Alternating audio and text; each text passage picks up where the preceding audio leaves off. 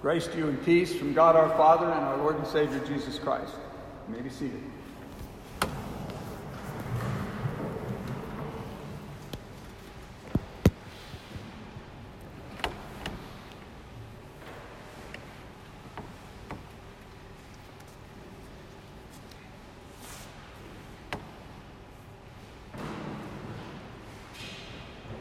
In the very first chapter of St. John's Gospel, John tells us, "The Word became flesh and dwelt among us, full of grace and truth."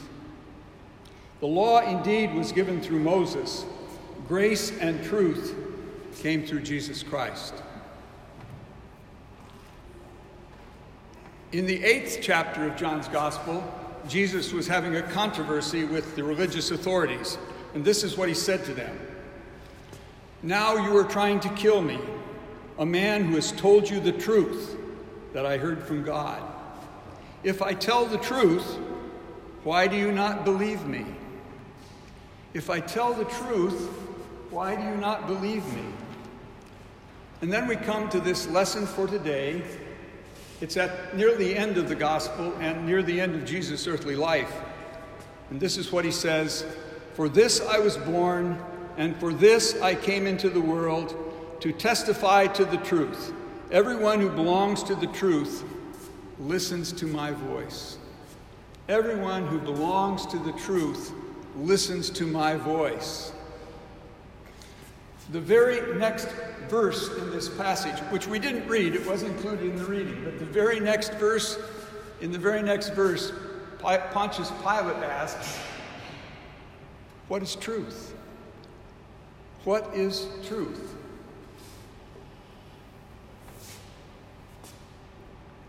And this is the question we want to deal with this morning. What is truth? What is truth? Now, I could talk about a lot of secular things because that's a question everybody, in America at least, and I think in Europe too, everybody's asking this question: what really is truth? Or what is true? I don't want to deal with it on a biblical basis. And I want to go first of all to a passage you all know in John 14, verse 6, where Jesus says, "I am the way and the truth and the life."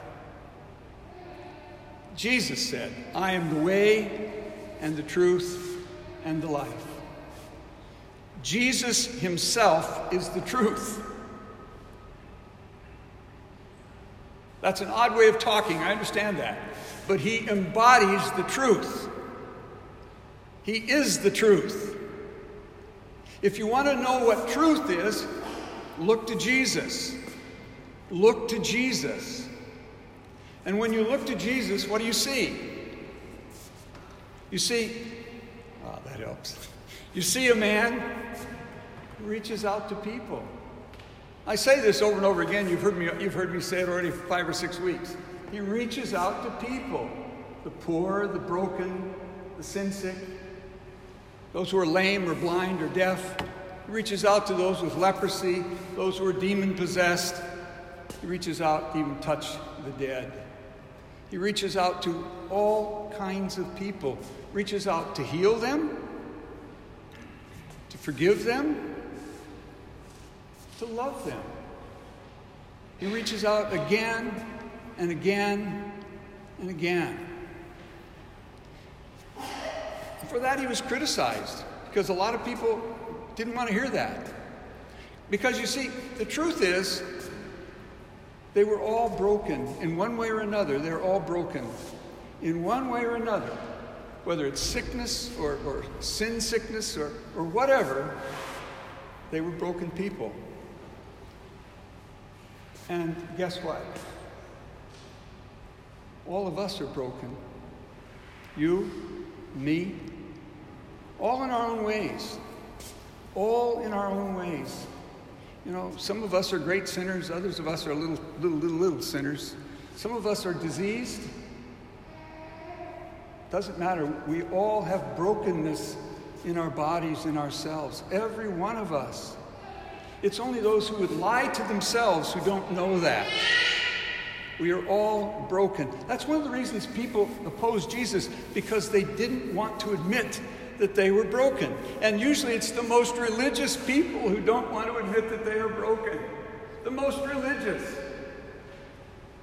They want to be perfect. They don't want to admit that there's anything wrong with them. So they opposed him through his whole ministry. But we are all broken in our own way. I'd like, just for a minute, think this through, just for a minute. Look into yourself and think of that one thing, or maybe two or three things, but one thing in particular that you wouldn't want anyone else to know about you. We all have those things. Believe I have them. We all have things we don't want others, maybe not even our spouses or our best friends. What is it that you don't want anyone else to know about you? That's the cutting edge of your brokenness right there. You don't want other people to know that you're broken. None of us do, but we are. St. Paul writes to the Romans and he says, there is none righteous. No one is righteous. No, not one. We're all broken in our own way. And I'm not saying, if you think I'm saying that to make you feel bad, I'm not. It's just true. It's not meant to make you feel bad. It's just the way things are. We're all broken. Some of us are sick physically sick. Some of us are sin sick. It doesn't matter. Some of us are emotionally sick. It doesn't matter. We're all broken in some way or another. All of us. And that is, friends, the truth. That's the truth that Jesus saw. Jesus saw it clearly. That's the reason he reached out to people all over the place, because he knew it. He reached out to touch them, to touch you and me, because he knew it. You see, this truth about our brokenness isn't the only truth, and it isn't the whole truth. The whole truth was in that first chapter of John. The Word became flesh and dwelt among us, full of grace and truth. Grace and truth. You see, the truth is, Jesus also brings God's grace.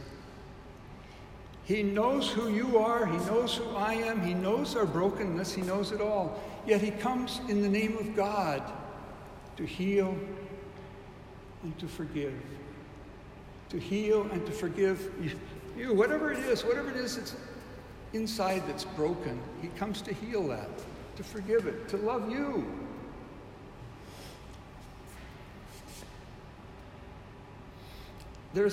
You all know John 3:16. I'll bet you know that, don't you?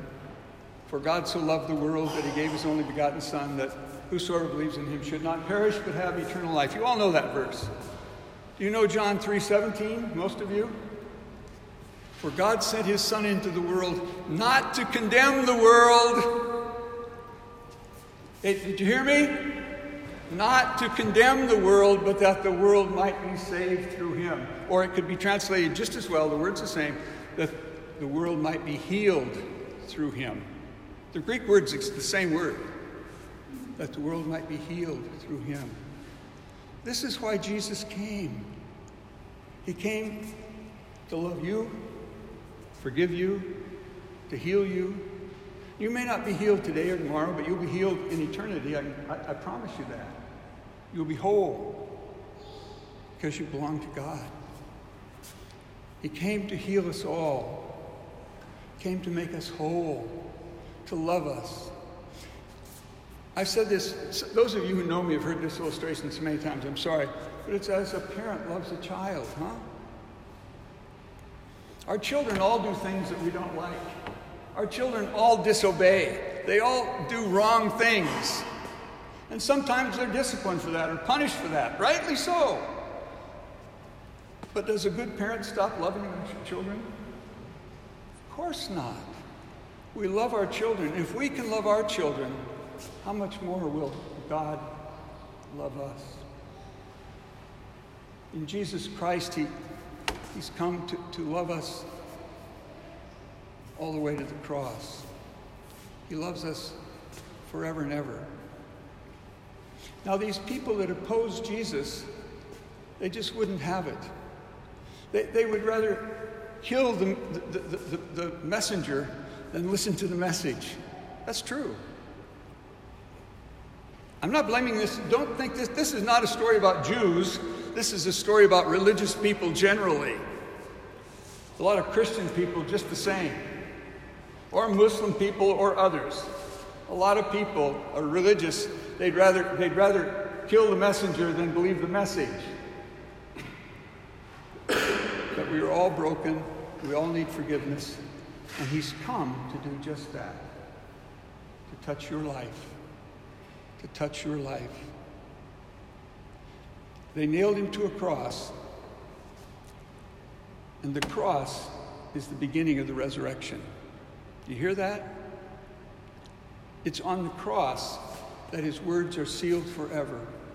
Promises are sealed forever. And he lives in those promises for you right now. Promises that can never be changed. They're always true. There's no way of going back. He was killed.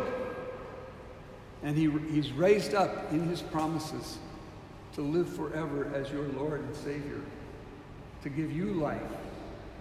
Broken? Yeah, we're all broken. Yeah, we are. It's just true. Wagner's broken. But I'm loved and forgiven. And so are you. I want to end with a little bit from my favorite psalm. My favorite psalm is Psalm 103. I say the first 5 verses over and over and over again. This is not from the first 5 verses. This is from 8 through 14. Listen carefully, because this is God's will for God's people going back years before Jesus. Jesus just confirms it, seals it. The psalm says, "The Lord is merciful and gracious, slow to anger, and abounding in steadfast love. He will not always accuse, nor will he keep his anger forever. He does not deal with us according to our sins, nor repay us according to our iniquities. For as the heavens are high above the earth, so great is his steadfast love toward those who fear him." Did you hear that? Makes me smile. For as the heavens are high above the earth, so great is his steadfast love toward those who fear him. As far as the east is from the west, so far he removes our transgressions from us. As a father has compassion for his children, so the Lord has compassion for those who fear him. For he knows how we are made. He remembers that we are dust. I always like that last verse on Ash Wednesday. You know, on Ash Wednesday, we put ashes on a forehead and we say to people, remember that you are dust. But it's even better to know that God remembers that we are dust. God remembers. He knows that we're broken. He remembers that we are dust. And because he remembers, he comes to love us and save us and heal us.